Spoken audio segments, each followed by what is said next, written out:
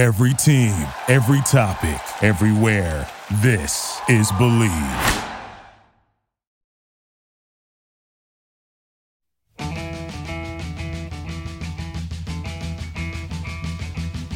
This is the Big Nasty. Yeah, Big Nasty, Hall of Fame Tampa Bay Buccaneer fan, baby. This is Mike Allstott, Tampa Bay Buccaneers, and you're listening to the Cannon Fire Podcast. Cannon Fire Podcast, brother. You ain't listening, and you're missing out. Woo!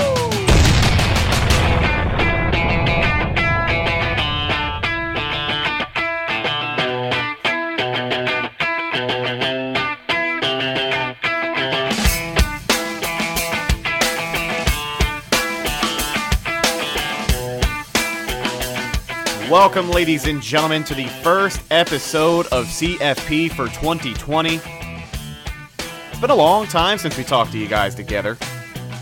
It's been way too long. The regular season is behind us. The Tampa Bay Buccaneers finished their year 7-9, missing the playoffs. We'll talk a little bit about that Atlanta game that we have to sit on for 8 months. And of course, we'll jump into some rumors and news going on around the organization right now. It's a pretty heavy time of year. You look at what's going on around the league. New head coaches being hired just this morning. Mike McCarthy, new head coach of the Dallas Cowboys. And there's a report going around that he stayed the night at Jerry Jones' house. I don't know if that's supposed to mean something more, but got to make sure you got your head coach, I guess. Ron Rivera, the Carolina Panthers, now coaching in Washington. Hopefully he can help out over there. As much as I hated playing Ron Rivera twice a year, he's a hell of a coach, and I hope he can do something good with Washington. But welcome back to the show. Like I said, first episode of 2020, episode number 94. If you're new around here, I am your host, as always, Rhett Matthew. Joined alongside me, my good buddy and co-host, Mr. Bucks Football, Evan Wanish. Reunited once again. I had to do that one episode solo just because I was on location out of town. But we are finally back. Everything's back to normal. The production value is just as good as we would have hoped it'd be. How you doing, Evan? Doing pretty good. How was your Christmas/New Year? It was good, man. It was really, really good. Went up to Kingsport, Tennessee. Didn't see any snow, which kind of sucked. I was really hoping, the week of Christmas and New Year's I'd see a little bit of snow, but didn't end up happening. But the weather was really nice and chilly. And then New Year's Eve, for my birthday, we went to downtown Gatlinburg, walked around, hit some bars, did some moonshine tasting. It really was a good time, and I was surrounded by some good family, so it was really good. How about yours? What'd you do? Anything cool? Not really. It's a typical Christmas/New Year. Had fun, but it's nice being off of school because winter break. So yeah. But yeah, a happy late birthday. I texted you, but on the show, people might not know. So thanks, buddy. Yeah. So happy late birthday. Now 21, right? Absolutely, the big 21. Uh-oh. Yeah, right. Now I can actually go out and get myself into some trouble doing the same thing I've been doing for months. So before we jump into the show, of course, we have some rumors, some news to talk to you guys about. We'll talk a little bit about the Atlanta game from Week 17, but I want to make sure I get this out there before I forget. Anyone listening right now, I assume you're a fan of Buccaneer Podcast. If you have not listened to the episode of the Pewter Nation podcast with DeMar Dotson and Derek Fournier, hosted by Mark Cook, who both have been on the show in the past, by the way. DeMar Dotson hasn't. But DeMar Dotson hasn't. Maybe we'll get there soon, yeah. But every now and again, you get a real gem of Bucks podcasting. An hour that is just the best thing you've heard all year. And for me, this is that gem. The conversation between Mark Cook, Derek Fournier, who, of course, what the Buck, the OG of Bucks podcasting, and DeMar Dotson, they really laid everything out there. And it was just one of those podcasts that I don't want to say you don't expect to hear, because the guys at Pewter Report always put out quality content. But the discussions that were being had, the things talked about, DeMar Dotson talked about his personal opinion on Jameis and what the Bucks are going to do with him this offseason. They kind of talk about different head coaches, different tones of the Bucks throughout the year, and what makes this squad under Bruce Arians different.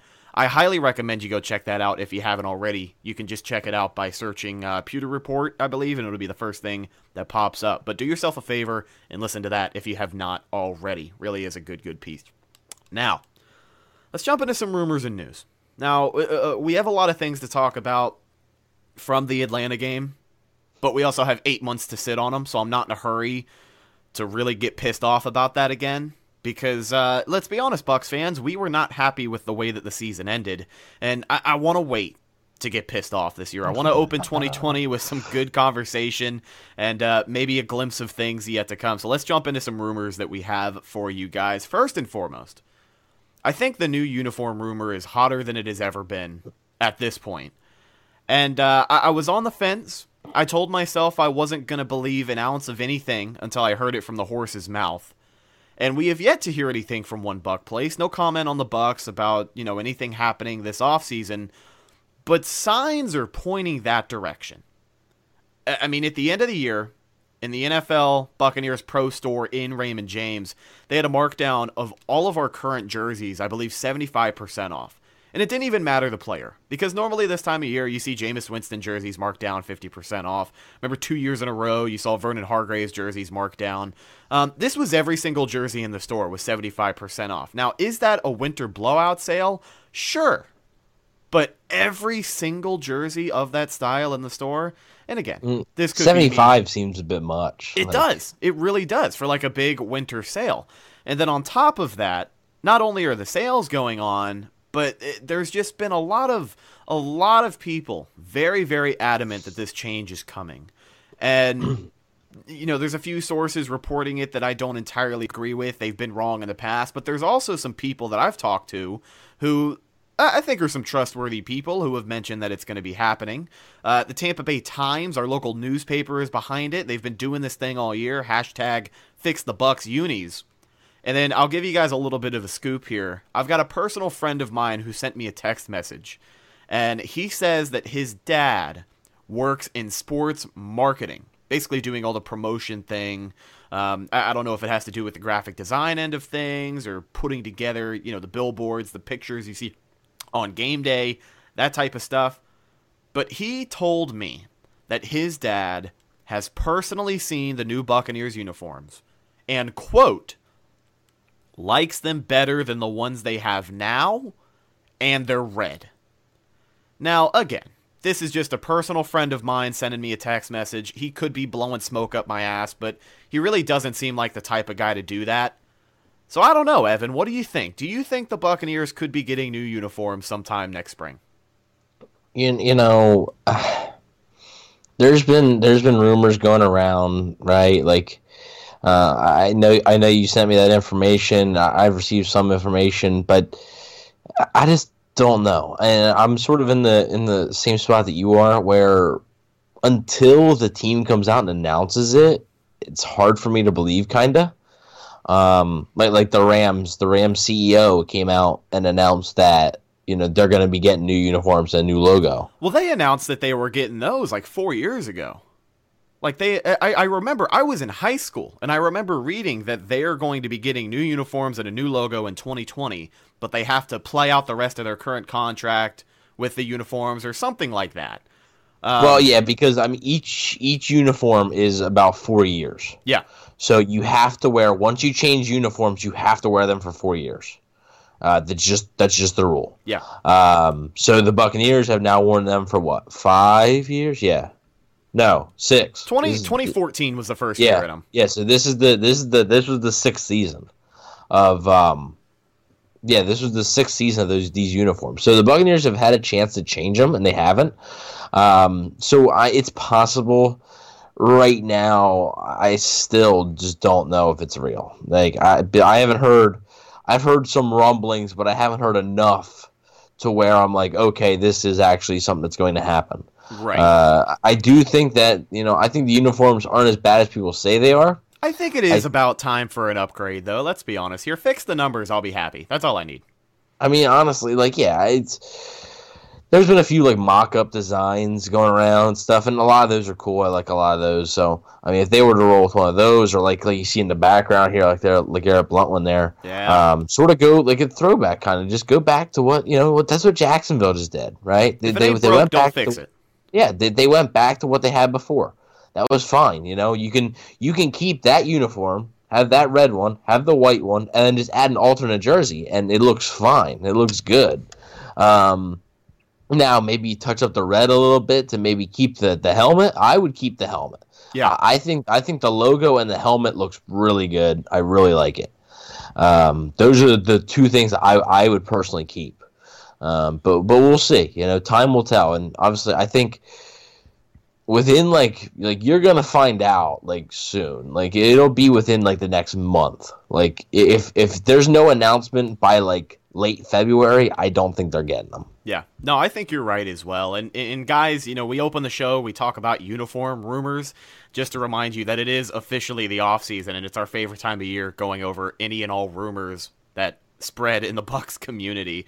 But yeah, big question mark for new uniforms. I'm on the fence. I'm kind of leaning towards the side of I think it's going to happen, only because of the quote-unquote evidence presented forth. But you never know. We have to see what happens. But if the Bucks do make an announcement, just like you said, Evan, expect it within a month or two. They're not going to leave us hanging for that long. Now, we've got some other news that we've got to go over. Some exciting news. Some news that we hear this time every single year. 7 years in a row, actually. Number 47, John Lynch, has been named a Hall of Fame finalist for the 7th year in a row. Can you believe that? Somebody mentioned to me, it feels like that John Lynch is a finalist every single year, and then it just doesn't happen.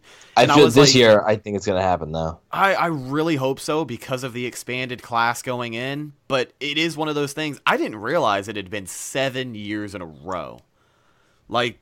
Isn't there a presentation process that has to be done to persuade the voters to get you into the Hall? Am I wrong here, or isn't there some sort of presentation process that has to persuade someone, right? Yes, there's a representative for just about each NFL team that does it. So. At this point, if John Lynch does not get in, do you bring into question the representative? Because not only do you have John Lynch not getting in for the 7th year in a row, but you got Rondé Barber, who wasn't even a finalist this year. And this is Rondé's This is Rondé's 2nd year or 3rd year. So I think 3rd year. It's not too bad.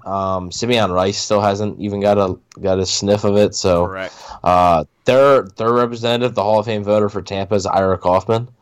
Is Ira the same guy who got Derek Brooks and Warren Sapp in? I'm pretty sure. He's been the guy for a long time. Okay. So yeah, he's been the guy. But yeah, there is a guy there for each NFL team trying to basically convince the committee and the people that vote people in the Hall that, hey, this guy should be in, this guy should be in. And Ira's gotten Lynch close a few times and starting to get Barber a little bit closer. Simeon Rice is kind of there, I guess. He's already got Brooks and Sapp in, so as well as Leroy Selman. I'm not sure if he got him in. I'm not sure if he's been around that long. But don't call him the Sage for nothing. That's true. But I just personally think Lynch is going to get in this year. Eventually, if you continue to be a finalist year after year after year, you're going to get in eventually. Right. And I just think it's probably just time. And especially, what I think kind of helps him in a weird way? I think it helps him that the 49ers are having success. That is true. And a lot of people are crediting him with the 49ers success. So they can say oh, here's another reason this guy belongs in the Hall of Fame. Especially not only is he a because fantastic player, he was a fantastic football mind, Right. He's in a much bigger spotlight now than he was this time 4 years ago, 5 years ago.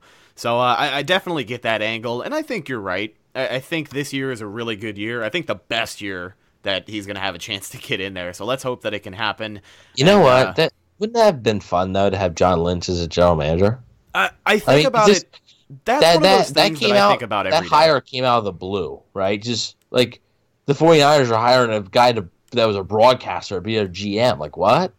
We talked about this on the show before. We have no doubts that if the Buccaneers had reached out to Lynch before that position in San Francisco happened, he would have dropped everything to come be a general manager for Tampa Bay. You already know he would have.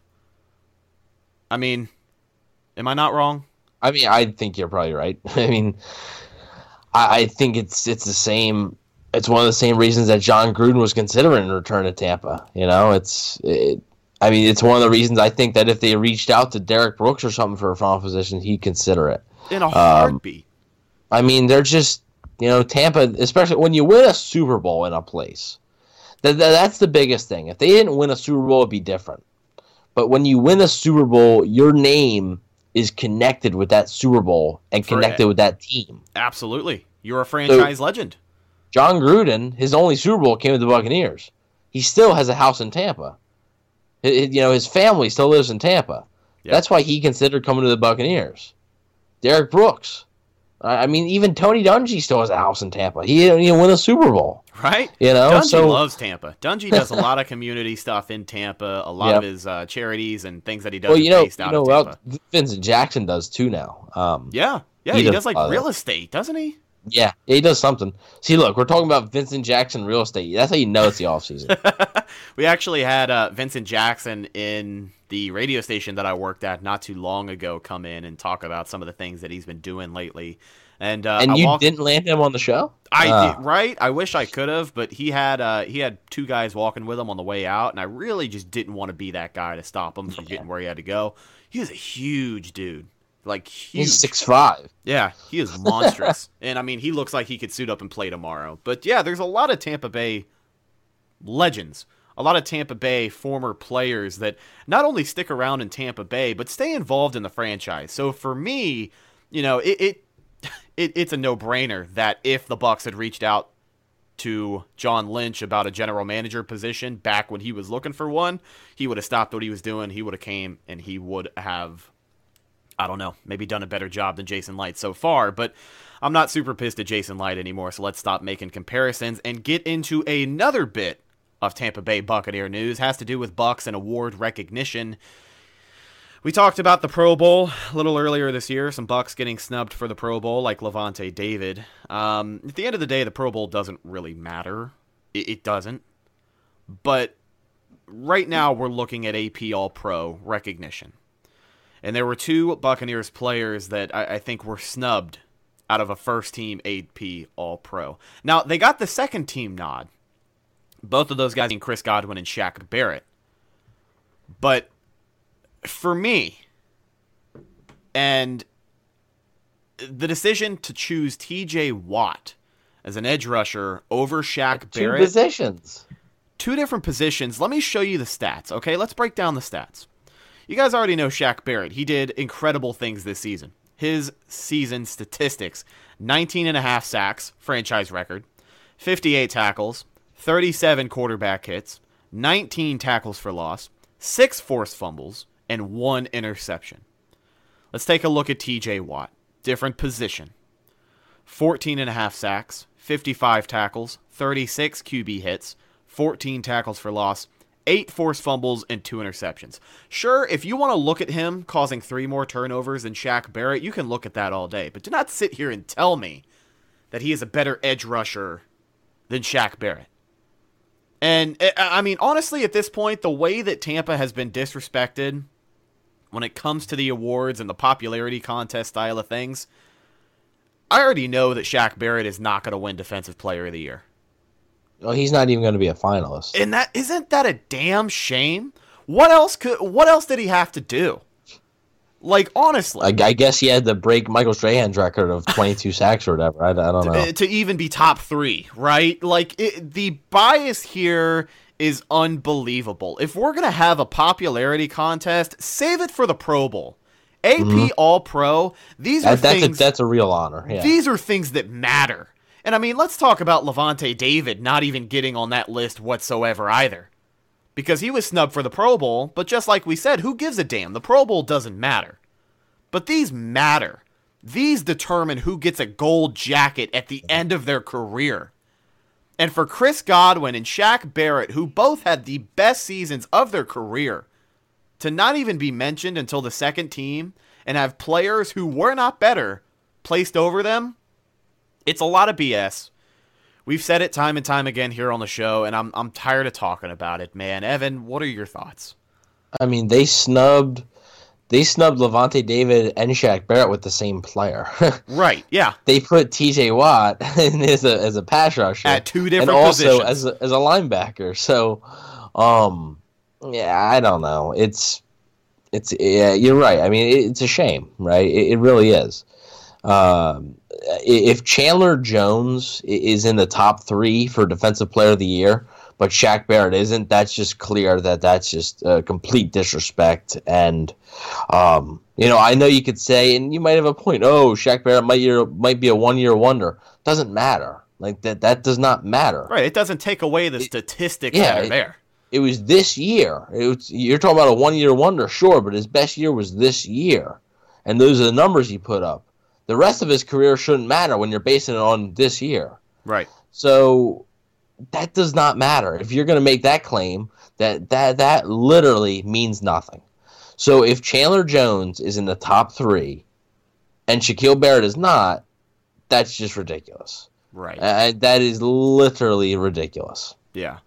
I don't know what it is, man. And it's not even us being biased. People can look at it and say, oh, these are Bucks fans whining about the Bucks not being here, this and that. He's a sack leader. But, right, the stats don't lie. Numbers. I think they said this is like the first time that the sack leader hasn't been a first-team All-Pro since like 2010 or something like that. No, it is 2010. You're not wrong. It's just, it's unbelievable. And I don't know what the Bucks have to do. I really don't, but the recognition has got to come soon enough. And unfortunately this year, I just don't think it's going to happen. If I had to guess Defensive Player of the Year, I think it'll be Stephon Gilmore. I think they'll give it to him. Devontae Parker torched him that last game of the year. I think he lost it there. Yeah, you think so? I have a funny feeling it's going to be Chandler Jones. You might be right. Now, as we brought up before, it is the offseason, so we do have some hot topics to talk about regarding the offseason. Let's get into it. First off, the question that everyone wants to know. How do you handle Jameis Winston? Let's look at the Atlanta game that he had. Final play of the game. Overtime drive. Final play of the season. Final play of the season. Overtime drive on offense. And that's something as well. Buccaneers got the ball on offense on overtime. Something that they didn't do against Seattle when I thought they would win against Seattle if they got the ball. They get the ball. Head out there. First play from scrimmage. Pick 6. I got the notification on my phone of the final score before the play happened. So I got up and I walked out of the room. I didn't see the play. I saw a replay of it from somebody's phone in the crowd, but I didn't see the TV broadcast play. I did not watch it. I was so pissed off. I had planned to go live that day on YouTube after the game and talk about it, take some questions, really bring a few things up. Just couldn't do it, man. I really couldn't. So, Jameis Winston, his season in total, 33 touchdowns, 30 interceptions. The first quarterback ever to reach the 30 for 30 club. Led the NFL in passing with 5,000-plus yards. Second place in touchdowns. First place in interceptions by 10 miles. What do you do with this guy in the offseason, Evan? Yeah, I'll tell you one thing. It would have been better if he just throws 3 straight incompletions, and then the Falcons score a touchdown on the first play on a long ball from Matt Ryan to Julio Jones. That was literally, or the Bucs just don't get it at all, right? They fumble on the kickoff and Atlanta returns it for a touchdown. Like, for Jameis Winston and the Buccaneers, that was the worst possible outcome. The worst way to end the season. Absolutely. If you ask Bruce Arians, or really any Bucs fan, or anybody like thinking like logically in the Bucs' favor, what is the worst possible way to end the season? Overtime, and Winston throws a pick 6 to get to the 30 for 30 club. He had 29 before that. That was 30. That was it. And I know that a lot of people say, well, if Matt Gay made his kick, sure, whatever. The fact of the matter is it still happened. Okay, it still happened. It did, and we can't shy away from that because he is in a position where even though Matt Gay did not make his kicks, he's got to lead them down the field and he's got to score. That's what a quarterback does, especially a franchise quarterback. But let me just throw this in there. Even with 30 even with 29 interceptions, because I'm not going to say 30 because his 30th interception lost us the damn game. Even with 29 interceptions, Jameis Winston played well enough for this team to go 9-7 had Matt Gay made a few more kicks. And maybe let's bring into account the Tennessee game, the crappy call there. That's 10-6 with 29 interceptions. Because we can focus on the interceptions, we can focus on the bad, but when it comes to how you're going to handle this guy with a lot of money at stake, you have to talk about the good. And the good is 33 interceptions and 5,000 plus yards, which not 33 touchdowns. 30, yeah, right? Jesus, 33 touchdowns and 5,000 plus yards, which was good enough to put us at 10-6. Had a few things fallen into place, which is insane to me. But it didn't.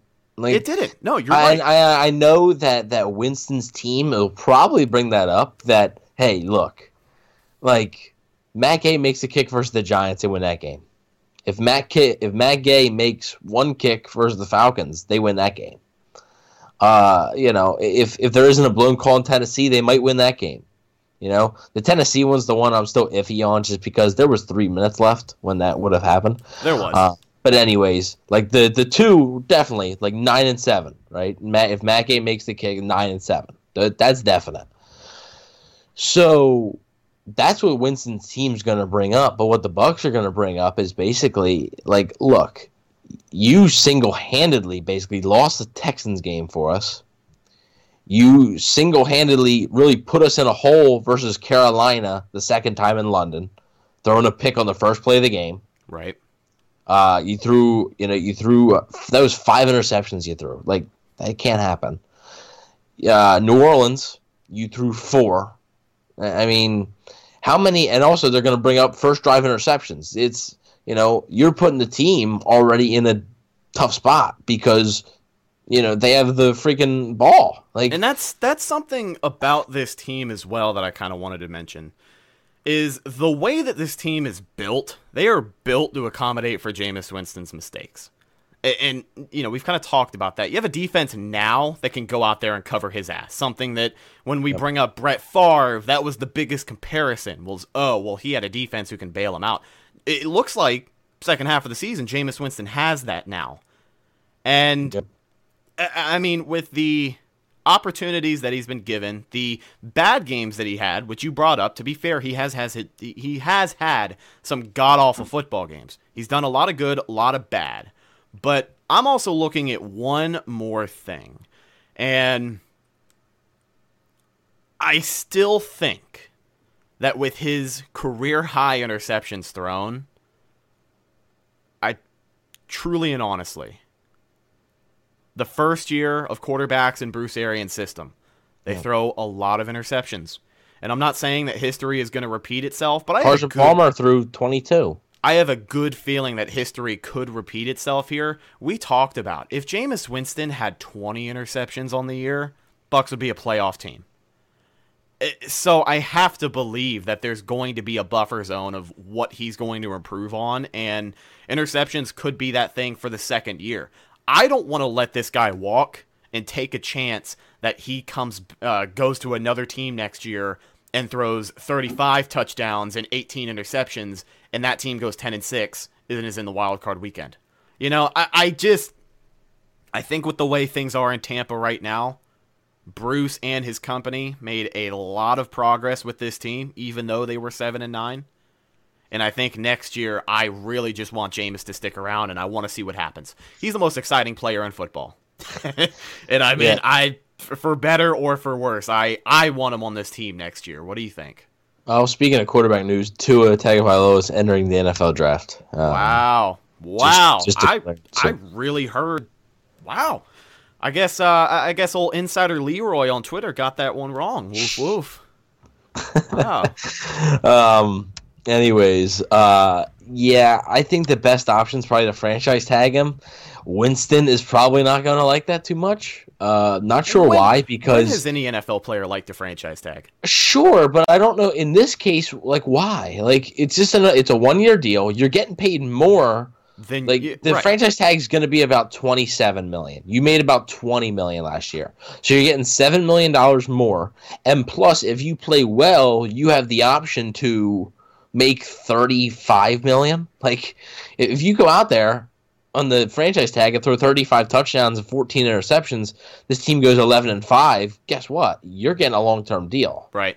Like, you just are. But I understand also where he's coming from, to where you might, want the long-term security of not just a 1-year deal again, doesn't show much faith, whatever. To me, what have you done to earn their faith? Like, what has he done? Yeah, he's throwing a lot of touchdowns, but he's throwing a lot of interceptions. How can you, if you listen to the Pewter Nation podcast, we're just going to keep plugging them guys. So they said in their post-game press conference that Scott Reynolds and Mark Cook looked at each other and said, "Here comes the pick six." And I tweeted out, I said, here, people better be holding their breath for that turnover to come. At the start of overtime, I said, I knew what was going to happen. I think I think everyone knew. I think there was a point. Did you think that was a possibility? I knew 100%. I said going into the game, I told my stepmom of all people, I said, Jameis is going to throw for 3 touchdowns a day, and he's going to throw 2 interceptions. He had 1 interception during the game. And for the rest of the game, I was like, when's this second interception going to happen? I knew the second interception. I said, it's going to happen, but when is it going to happen? And then overtime started. I got the notification on my phone, and I knew right then and there it had happened. So I got up and I walked away. So, okay. So, like, you can't do that. Like, you having that thought in your head, that can't happen. Right, right. As a quarterback, it goes back to faith. You should not be expecting, oh, well, here comes the pick six. That should not happen. So yeah, like, Winston has not earned the Bucs' trust yet, and like, how can you say he has? Like, if you say he has, you are just a Jameis Winston defender to no end, right? Jameis Winston deserves to be back next year, probably. But he doesn't deserve a long-term deal that is complete with guaranteed money and all that stuff. No, he doesn't. Until this guy can limit his turnovers. Like, I mean, his previous career high was 18, right? If he throws, like we've said, if he throws 18, the Bucs might be in the playoffs right now. Right. Like, just limit them by a little bit. 18 is a lot of interceptions. But if you just limit them by a little bit, that's all you're asking for. Yeah. Jameis Just don't Winston, throw 30. Jameis is the type of quarterback, we've said it here countless times, he's the type of guy who, it's unfair to expect him to throw less than 15 in a year. That's just the type of guy that Especially he is. in this offense now. Especially in this offense, and the playmaker ability that he has, he's going to make a lot of risky throws, a lot of 50-50 throws. Like the Rashad Perriman touchdown. Oh, man, he just chucked it up there. I wasn't expecting anybody to come down. It was a good ball, I'll give him that. Because it was either Perriman was getting it or it was incomplete. So. Right, yeah. Perriman, by the way, let's give him some props for the second half of the season that he had. Dude, he really came around and he stepped up as a number 1 receiver when we needed him the most. And I got nothing but good things to say about that guy. I really, really don't. Like, I wanted him gone. I don't know if you wanted him gone. I know 99% of people listening to this show wanted him gone, but he showed up, stepped up, proved his worth, and did more than enough to help the Bucs win a few football games. So I'm proud of number 19. But everything we talked about with Jameis, I'm sure that'll all be discussed at whatever meetings they have in the future to determine his future here in Tampa Bay. I still have a gut feeling that he sticks around, whether it is being paid or on a franchise tag. I think the franchise tag is the most realistic option to go. People talk about Shaq possibly being a 1-year wonder, but I don't know, man. 19.5 sacks. Sure, yeah. Teams are going to double team the hell out of him next year, but I still think he can find a way to be productive and be a 10-plus sack pass rusher. Well, here's the thing. So the appeal with tagging Shaquille Barrett is, one, can you see if he can do it again? Because he could be a 1-year wonder, right? Yeah. This guy signed a 1-year, $4 million deal and all of a sudden just had this monster year. Do you really want to give him, $18 million a year for 4 years with a lot of guaranteed money? The franchise tag, since Shaquille Barrett is listed as a linebacker, the franchise tag for a linebacker is like $16 million.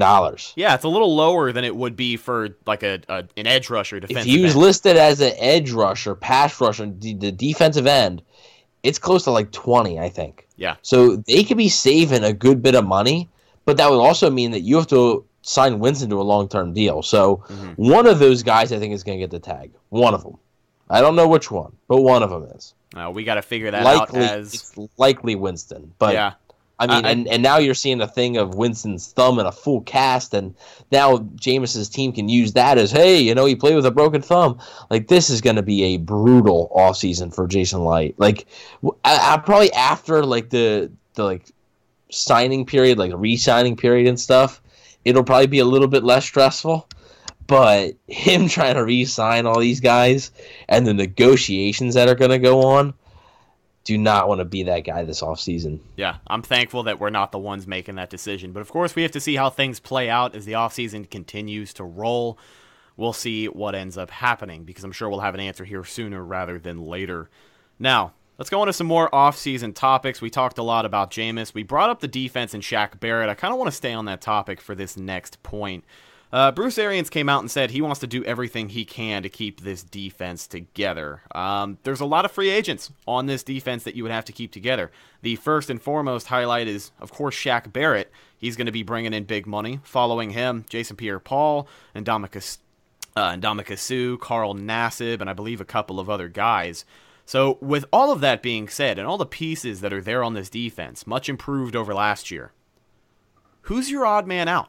If you had to pick one of those guys to not re-sign for whatever reason, and the two names that I have floating around in my head are more of a comparison, but I'm thinking either JPP or Carl Nassib. I lean towards Carl Nassib, only because you look at what Jason Pierre-Paul did. The guy had a broken freaking neck, came in half a season, and almost had 10 sacks. I mean, that's just unhuman. He is a very, very valued leader on this football team, and I would like him to stay in Tampa Bay for the rest of his career. Just turned 31 years old a few days ago, but I think he's got a lot left in the tank, and I think he could be fetching some impressive numbers this free agency. But who do you think is that odd man out? Well, before I say that, the Bucs might be kicking themselves a little bit because they reworked I can't speak. They reworked Jason Pierre-Paul's contract after the accident. So, like, technically, his original deal, he still had next year. But now he's a free agent, so it saves him a little bit of money now.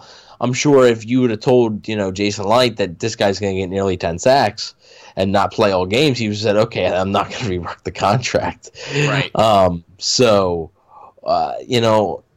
The two guys that I keep looking at, and if I had to guess right now, I don't think either of these guys are back. Wow. Carl Nassib, I don't think Carl Nassib is back.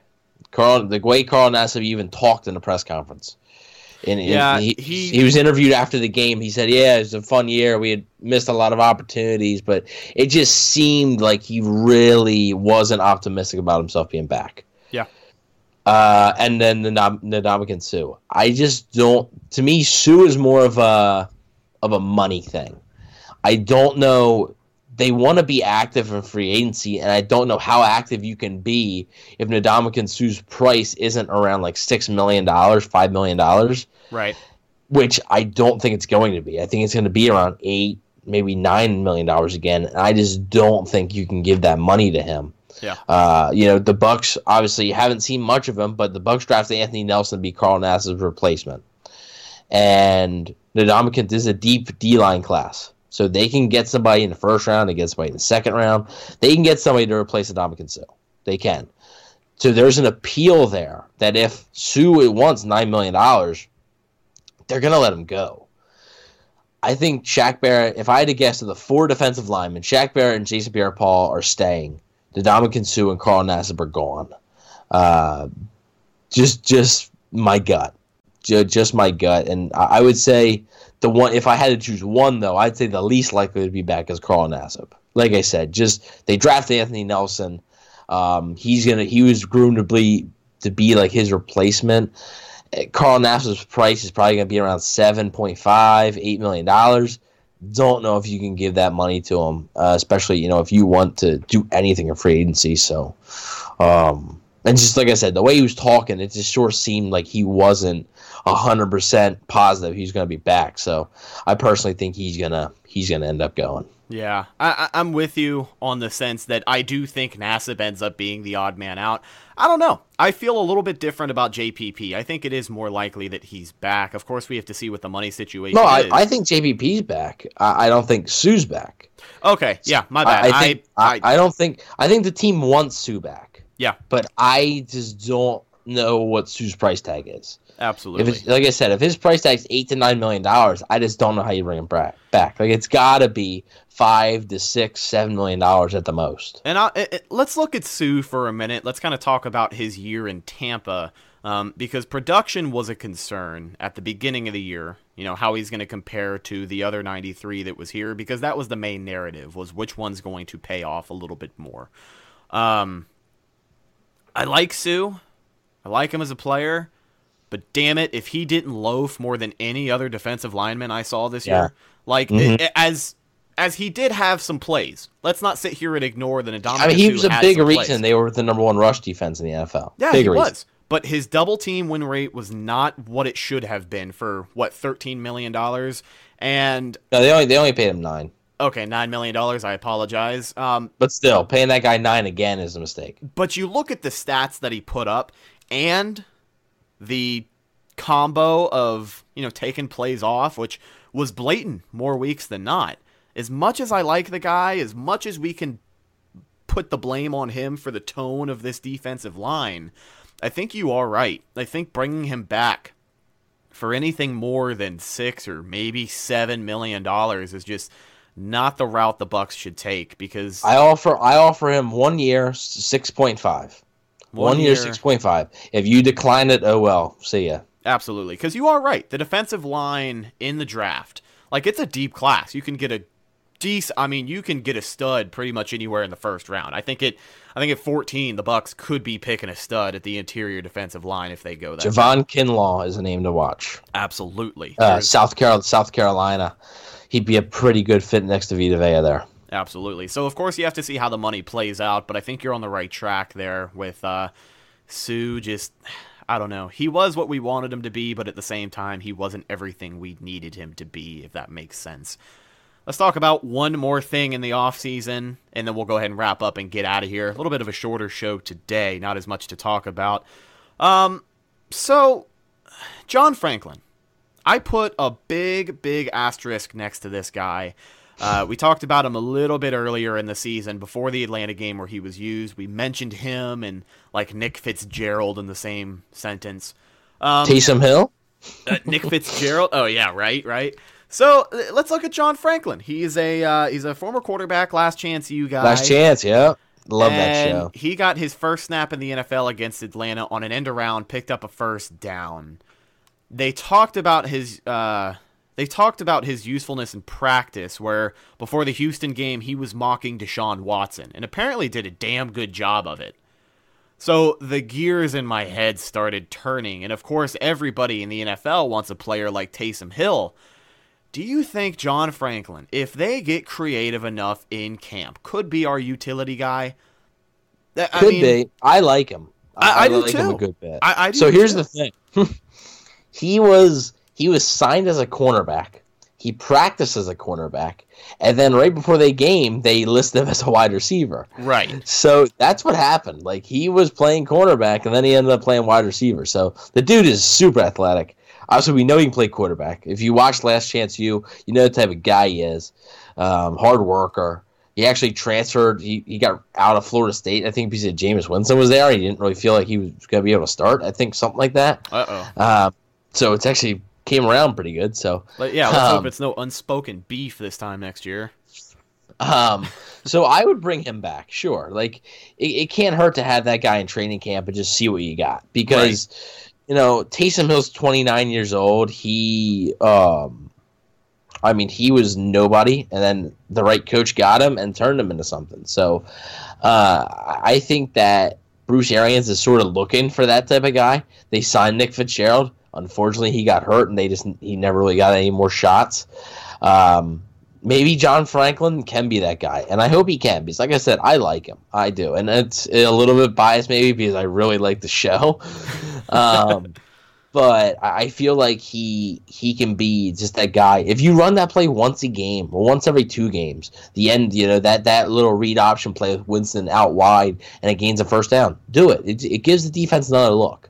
Absolutely. I would definitely bring him back and just see what he can do in training camp and a preseason game. And that's exactly what preseason and training camp is all about, is really getting creative with your play calling. And I mean, if you know you're going to retain and bring him back, you've got a whole offseason before camp to really just sit there and draw up some plays that can get this guy involved in a capacity where if he can make a play, it'll be a pretty impressive play. So it'd be really cool to have that. Just an idea that was floating around, maybe something to keep an eye on come training camp. We'll see if they run any interesting plays like that. But that's all I've got to say about John Franklin III. But glad to have him on the team. Hopefully they find a way to use him.